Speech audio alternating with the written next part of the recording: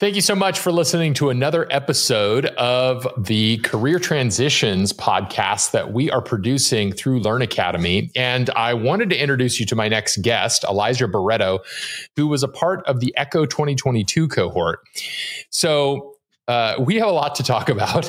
And just before this conversation, he and I were discussing the other things we do, of which I got really interested because it involves endurance sports, which I would not consider myself an athlete, kind of even to this day. But anytime I meet somebody that's like, oh yeah, I run for fun, I'm like, what? Let's talk.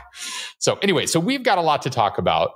But today I mostly wanted to focus on Elijah's journey, specifically where he came from before he came into tech, what he discovered about himself as he was going through that journey into tech, and looking back a year since the program, like what are some of the things that he's reflected on and thought about, and maybe something for you to consider as you're also considering moving into tech or going through a program, whether it's through Learn or otherwise. So Elijah, hello, and thank you for joining me today. Hello, Adam. Thanks for having me today. So I actually wanted to start with, from the horse's mouth, what is your origin story into tech? Like, take us back in time. What's something that we have to know about the before times, the before tech times, that's going to help inform what motivated you into tech? Oh, great. So let's see, how far back do we want to go? So I was in the Navy. That's what brought me basically to San Diego. Married my wife, and my high school sweetheart. And in the Navy, I was a CWIS control tech, so worked on the missile defense system for the Navy. So I got to a little bit of exposure to troubleshooting and maintenance and stuff like that. After the Navy, I didn't know what to do, and I just got into like sales and calling people on the phone. Eventually landed a job as a debt collector and did that for about 10 years and did pretty good. Maxed out my 401k while I was working there and was able to save enough money to buy a house with my wife during the recession when all the housing prices hit the bottom. We were able to go in and finally buy our first house. And so I became a stay-at-home dad. And while being a stay-at-home dad, I got into ultramarathons, trail running, and just finding things to keep fit and stay healthy. And eventually, talking to one of my neighbors, he was like, "You should try coding. You seem like you would have the mindset for that. It's the same as running. You're going to be basically putting in your reps, every week and getting better and better at it." So I started trying to learn some of that code on my own, and did all the free online courses, Udemy, free code camp. I mean, you name it. I was trying to do the 100 days of code challenge, trying to do whatever I could to get my name out there and learn and just try to find things to do. So I think what got me into tech mostly was just, I was looking for a new career, a new job, something better than calling people every day on the phone. That got old for a long time. Even training other people to do the job was kind of exhausting at the end of my career because it's so repetitive and there's no challenge at the end of the day. Like you find in coding, there's so many ways you can challenge yourself. And talking to my neighbor about Python, that's when the light was like, I got to try this out. Like Python and AI learning to me was just like, that is insane. I've been using this for a long time. I've been using Netflix. I've been using YouTube. I didn't know that there was this pattern learning scheme behind the whole scenes, like choosing which movie I want to watch or which friend I'm going to see on my feed. So that really interested me. And I started diving really deep into Python. And it was a long time of just struggling on my own. Finally, one of my neighbors, she joined coding bootcamp as well. And that showed me she did great through the bootcamp and she was successful. And I just kept asking her questions should I join a bootcamp or should I keep learning on my own? And she's like, try whatever works for you, And I was learning on my own until finally I decided to join a coding bootcamp and go that whole route. Now being a year out, I've learned so much. It's insane how much you can learn within a short amount of time when you really apply yourself for 40 hours a week. So it's interesting when you put in all those reps where you land. Yeah. I'm curious about your kind of that impetus for change? I mean, it sounds like I'll be very frank. The idea of being a debt collector sounds very not sexy or exciting in any way.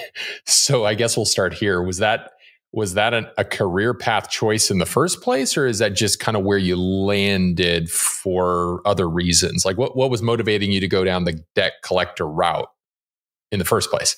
Just it was opportunity. I shouldn't have even had that job. I was at a sales job where you call someone and you tell them you've won a sweet, like a first prize or something, and you kind of like con them into going to a place where they sell them a timeshare or something like that. And I heard another guy in the elevator talking about a place where you do a different job where you call people and you make commission off of, the amount of money they pay on their bills. And that sounded more fun. So I left that company and just started doing debt collections. And once I got into that job, I got into debt collections when it was like the wild, wild west of debt collections. It wasn't as many laws. So I heard things and saw things that were like, I couldn't believe it. I was like trying to be a good debt collector, not like some of the other people that were working around me and doing things that were like, it was intense. They made a lot of laws since then and changed it. But yeah, it wasn't sexy, but it paid the bills. And there was like a lot of opportunity if you can just, push through the noise, So I found that I was very successful at it and got promoted right away. And so, like I said, I was able to max out my 401k, and I never had a problem paying the bills. And I was going to college at the time, trying to take classes and learning, thinking like, this isn't a career, right? But I made it into a career. I never thought like debt collections would make me the amount of money that I could make. But yeah, if you apply yourself to anything, right, you can make it successful. So I want to go back to your time in the military. Were you in the Navy? Was that right? I was in the Navy, correct. Yeah. And so in the Navy, how long were you enlisted? I was only enlisted 3 years. Yeah. I got out a little bit early. Yeah. So I'm just curious, how, if at all, did your time in the Navy inform your choices professionally? Did it, or was it more like it was kind of a stop in your journey, and when you got out of the Navy, you just sort of continued on the pursuits that you had prior to it? Did anything change while you were in the Navy in terms of your professional desires or pursuits? I mean, I feel like I gained a lot of confidence from the Navy, and it was similar to the boot camp experience where you learn a lot in a short amount of time. I learned about electronics and solid state and all these concepts that were like way above my knowledge level. And just having that confidence, I was able to, while I was working a full-time job, try to go to school full-time and work. I actually worked 2 jobs while I was doing a debt collector. I worked as a server as well, because I just figured I needed more money to pay for school. So I took classes like chemistry, and I felt confident going into that, knowing that like if I could do a short course, I could do a longer course. And so, yeah, the Navy was great. It was like a brotherhood, and I did well in the Navy. I would have done great if I stayed in, but I just felt like there was bigger things ahead for me, and I didn't know what it was. I just knew that it wasn't the Navy. Yeah. So what is? I know you said that you weren't my friends. Sure. I'm curious, like, what did bigger look like for you? I think more income and more opportunity, because like in the Navy, a lot of the opportunities, they weren't like income based. It was more like you're going to be like, for instance, I worked really hard to get stationed in San Diego, and like I had to be top of the class to even get choices for the orders. So, and asking for vacation and things like that, freedom basically. Yeah. I forgot about that. So anytime you'd want to take a vacation or do this and that, you'd have to put in a leave of absence. And so I kind of wanted to experience more of the civilian life instead of the military role. Like it was fun in the Navy, but I just felt like I wasn't learning anymore. And it became like a monotonous job kind of. Mm-hmm. So what were you doing for your mental health through all of this time? I know you talked about, you getting into trail running and ultramarathoning and triathlon. And was that a part of kind of your own way to sort of maintain your own mental health, or was it more a pursuit of, deep interest, or did you have background in that? Like, give me an idea of like what your ultramarathoning and endurance sport time has done for you overall. Oh my God, huge mental health boost. I started like dabbling in the marathon while I was a debt collector, just to like on my off time, and hitting trails, and sitting in a desk for so many hours is brutal. It just messes your back up, and going outside and doing physical activity was just a relief, and you don't think about things out there. You just move and you're just trying to get through nature. But yeah, eventually I saw the triathlon and I thought that looks hard and scary. And that's kind of how I pick a lot of my goals, is like, if it's scary, I think I might try to do it. And yeah, triathlon seemed like impossible to run, swim, and bike. I started swimming at the pool, taking classes in the master's class, trying to learn how to improve your stroke and all these things. And I had the whole routine going until my brother-in-law was like, "Have you heard of this thing called trail running and ultramarathon? There's like, you can run, all day and just be out in nature." And I was like, "Hell no, no way!" Like, pass. He sent me a book though, and it was a book that kind of outlined the plan, just a basic plan, how to do it, and it had everything, like whatever issue you might think of that you'd run into, the book covered it. And I read the book and I was like, this is something I could actually do. It's similar to marathon training. You do more like volume, but it's the same concept. You're putting in your reps week by week, little by little. You're 50 miles a week, 60 miles a week. I didn't get past that. A lot of people do like 100 miles a week, but that has really boosted my mental stability. I just feel better. I feel proud of myself when I train and I show up to a race and you're like, I'm ready to go. Like, I know I can. There's no doubt you're going to finish that race. If there's an injury or whatever, but you can run 100 miles or whatever you've been training for. And so that is just, it helps me out in everything I do, because marathon training and ultramarathon can take like 6 months to a year. So it's not a kind of a thing where you're a one and done. You're in it for a while. And I always wondered why people keep doing these events. Like, you did 100 miles. Like, why are you doing another one? I look at someone's ultra sign up and they have like 600 or 700-mile finishes. And I couldn't understand until I got into the sport. And I'm like, oh, I get it. Like, you run 100 miles and then you kind of want to do it again and see if you can do better or see what you can improve, or, it's the whole experience. It's about the journey. Yeah, it's about the journey. There's no doubt about it. So let's talk about the next phase in your journey into tech. What was the motivator or the catalyst for that, change of pursuit? Partly the pandemic, a little bit of the pandemic. I was already learning before that, but that was like, man, that really, I had to spend a lot of time at home with the kids. And I just knew that when that time was over, I was ready to do something. Like, I needed to get out there. I was tired of being like alone, like everybody, right? And I needed something scary and challenging, and signing up for something like a coding bootcamp and having to finance that was scary. So I did it, and I never looked back. It was a good experience for me. I think the impetus though was just knowing that I could do it and seeing that it was something that was going to be like rewarding when I finished it. I knew that I would have something and I could carry that on, basically build upon it, same as ultra marathons. And I think that's what really sparked the change in me. I wanted to do something for so long, and learning on my own just wasn't cutting it. Yeah.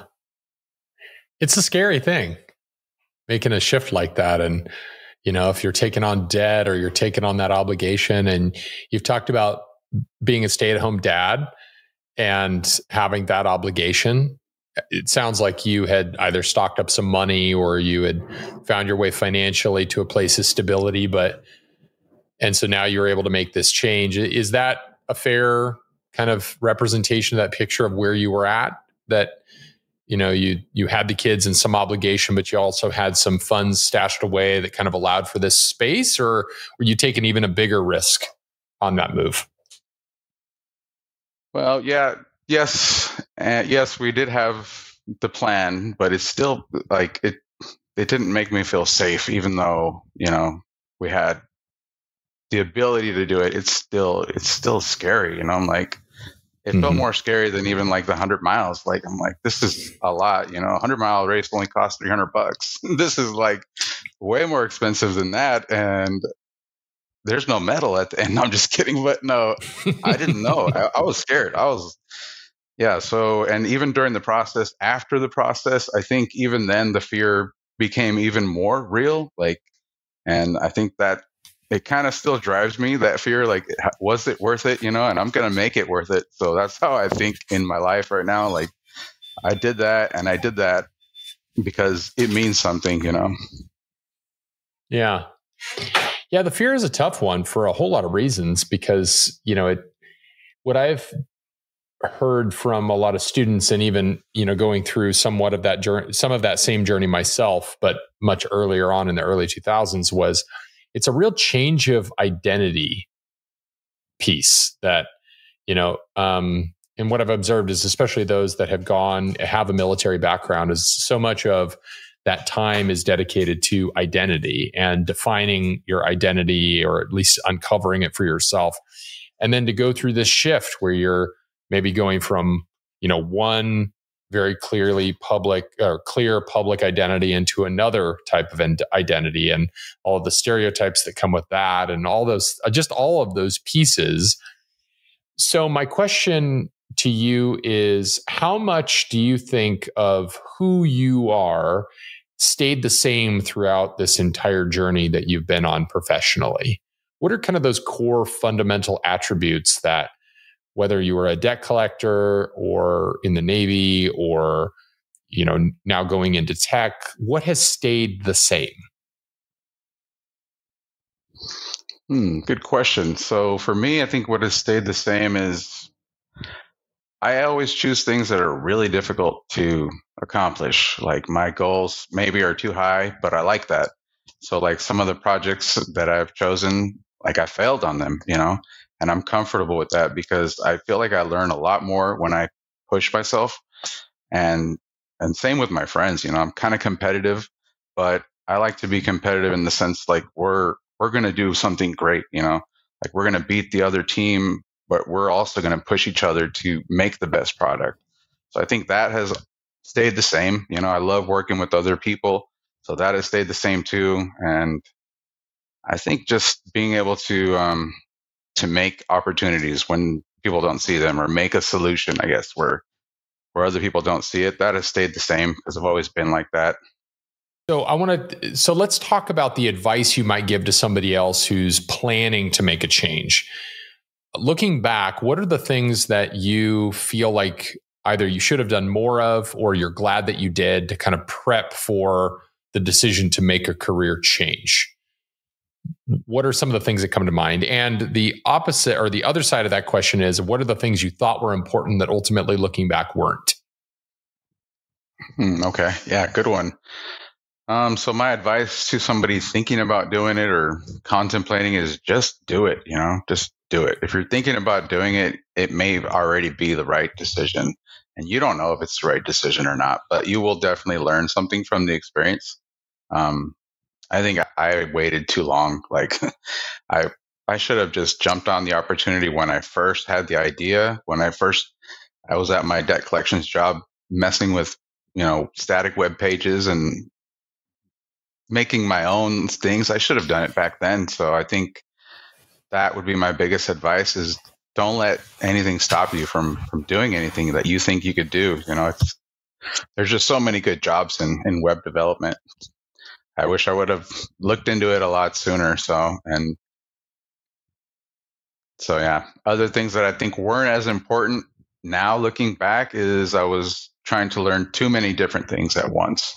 So I was trying to learn Python and JavaScript and everything at the same time, when I could have probably just gone slower. And I felt like I was in a rush to learn all these things, to say, I've done that, I've done this, I've done that, I've done that, when I could have just stuck to one stack, even if it was just front end, and learn front end and then, learn the full stack. So if you're contemplating going through that full stack process, or whatever stack you're going through, I think just learn one step of that stack, I think would be the best advice, and get good at that, because that will help you out a lot. I did a lot of studying and a lot of prep before the boot camp, and that helped me out a lot. But it was the new things that were challenging and fun that I enjoyed learning while I was in that process. That's really helpful. I think some of that preparation worry is a big part of it. So a common question that we would receive from folks, asking about going through the program is whether or not there's any prerequisites. Do you have to be good at math, or do you have to have done a CS program, or do you have to have done X, Y, or Z? Like, how much, if any, of that is true?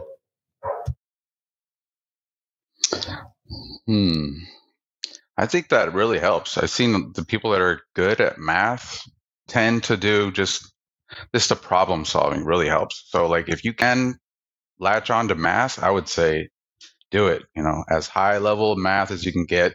And that's kind of what I'm doing right now. I'm pushing my math, I'm going for calculus that I never finished in high school, but I don't think it's a requirement because there's so many other jobs in making anything on that. You don't need to know just one thing. You don't need to be math minded. You could be more design oriented, for example, or you could know CSS. So I think whatever you're good at and you bring to the table, you can make it like into a job in web development. It's something I didn't know. I thought, okay, you have to be good at all these things. And no, you be good at whatever you're good at. If you're good at art and you have an eye for detail, you can bring that to the job. So that's one thing that really helped me is my attention to detail when coding. I could see real quick where the errors are. And, so I think it's good to be good at math, but if you're not good at math, you might be good at just like talking to people or learning about a product or selling a product. So there's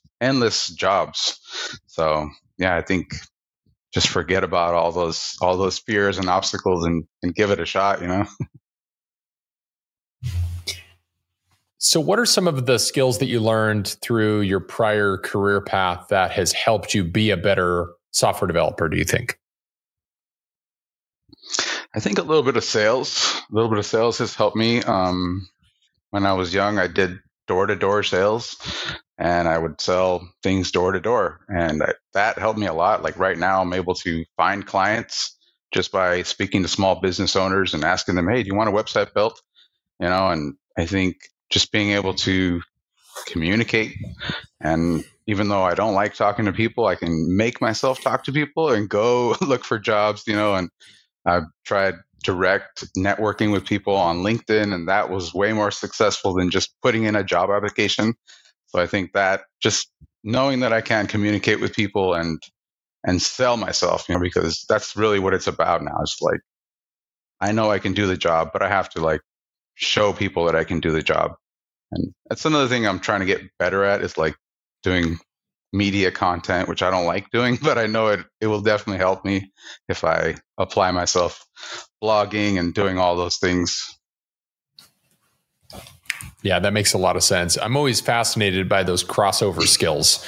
My background was as a stage actor, and the question I'd get quite often is, what from that time have you put to use in your time now? And there's some obvious things, but there's no denying that my time, having spent so many years in front of complete strangers doing performances, has made me incredibly comfortable in situations, either it be sales or meeting new people or giving a talk. There's no doubt that has crossed over. And so I'm always fascinated by those similar, the other ways in which people have taken from other professions they've gone through and put it to use inside of their time in software development. And so to you listening, I would encourage you to consider that as well, that the journey of a software developer is one that is very multifaceted, but also that some of the greatest value you can give and bring to the organizations you'll ultimately work for comes from experiences that are completely outside of software development and what you learned in whatever way you went through doing that. And speaking specifically of boot camps and trade schools, a set of statistics that I found were really fascinating was a study of the average age and professional experience of students showed that a majority of students were 29 and a half years old or older, and that they had already had 7 or more years of professional experience in areas unrelated to the trade that they were entering. And so because of that, they had a ton of crossover. And I always found that very fascinating. And I think it's one of the great assets that anybody can bring to the trade of software development, and that is prior experiences unrelated to software development. Well, with that, I want to bring this to a close. Elijah, thank you so much for your time. I appreciate you sharing with us your journey, what brought you here to this moment and beyond. And to each of you listening, feel free to reach out if you have questions about how to make that transition from where you are to where you want to be. And just know, as Elijah said, consider sooner rather than later. Consider just taking the leap and going for it, because while it might be scary, it's definitely going to be worth it. So Elijah, again, thank you so much for your time. Thank you so much for having me, Adam. All right.